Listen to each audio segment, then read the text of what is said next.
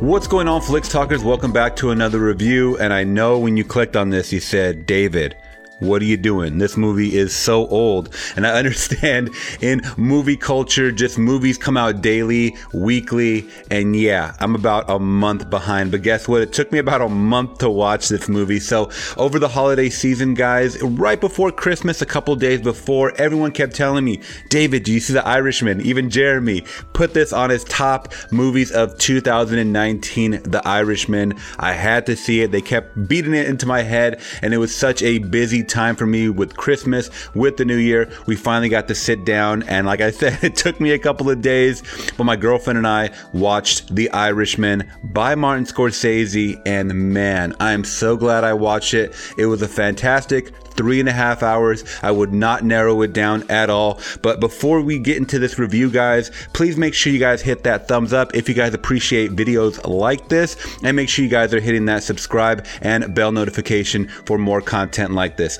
All right, let's just jump right into this review.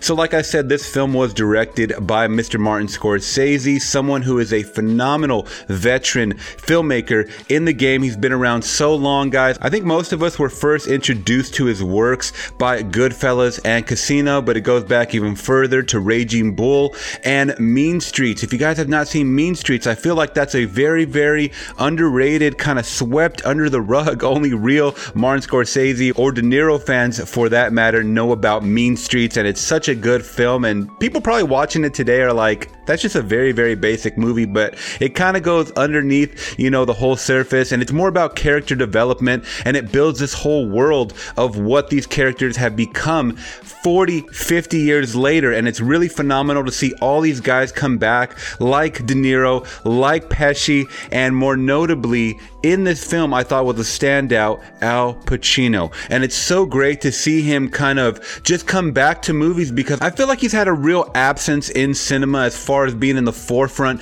But, you know, with Once Upon a Time in Hollywood, and I know he did a lot of straight to DVD releases, but, you know, with Once Upon a Time in Hollywood by Quentin Tarantino last year, and then this movie, The Irishman, and then he's actually coming out in a new Amazon series that I'm really, really looking forward to called Hunters, that's coming out next month in February. So we see that he's doing more work, and I'm so glad all these guys came back together. And the story is that Joe Pesci did not want to do this film. He did not want to return back to film, but you know, it took him a couple of pushes, but he actually was able to do this film. And I'm so glad he did. So let's go over what The Irishman is about. So The Irishman starts out with Mr. Robert De Niro playing Frank Sheeran, narrating his life and narrating the times in, I believe it was the mid 60s or early 60s.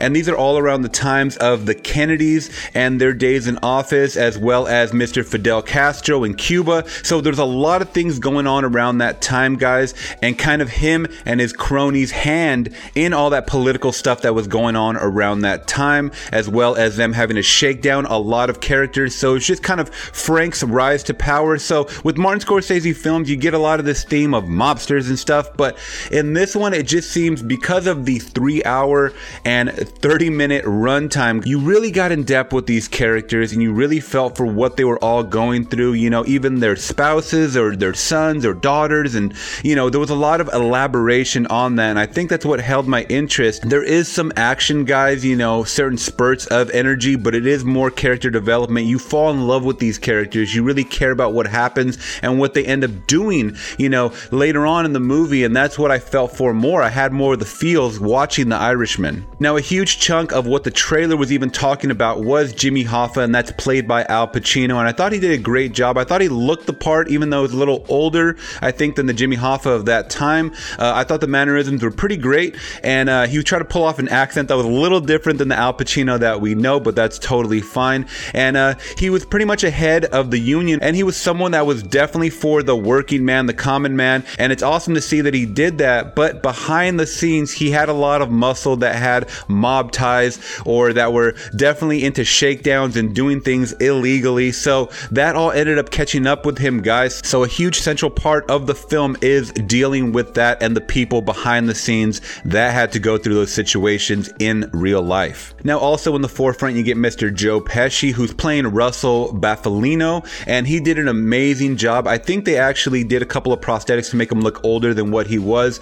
By the way, there is a lot of time jumps in this film, guys, and you get to see a lot of de-aging with Robert De Niro's character, and that was totally fine, but at first you do notice it. It's like the first time that you probably saw Paul Walker, as the stand-in Paul Walker when they CGI'd his face. I think that might have been in Fast and the Furious 7 at the end, because he did tragically die before they finished the film.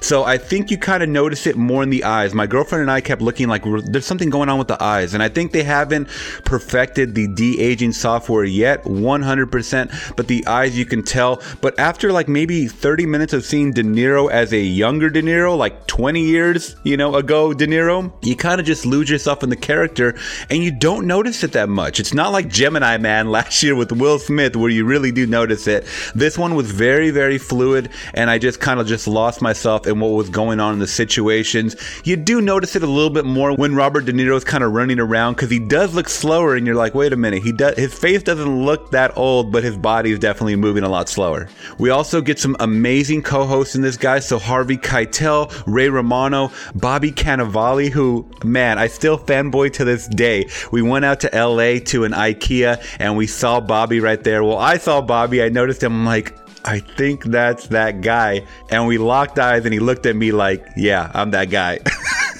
We also get Jesse Plemons, who's playing Jimmy Hoffa's character. I always love this guy from Breaking Bad, Game Night. I've seen him in so many things, guys, and I think he's an amazing actor. I always call him the mini Matt Damon because he really looks like it. He's just a great actor, and he has a huge pivotal play in this movie. So, much kudos to him. He's always a great, great actor in the films that I've seen him in. Now, Martin Scorsese is definitely one of those directors where whatever he says about anything in the media, guys, and you know what I'm talking about, he has such an eye for film. I really value his opinion 100%, whether I agree with it or not. But I really respect the man and the fact that his body of work speaks volumes. He definitely has an eye for cinematography. A lot of these shots were just beautiful, and it really set the tone for what was going on, whether it was a zoom in, whether it was a long pan shot, whether it was a close-up of someone's face. It all invoked emotion on what was going on in the scene or what was to come. So even though we get these jump cuts kind of going back 20 years, back 10 years,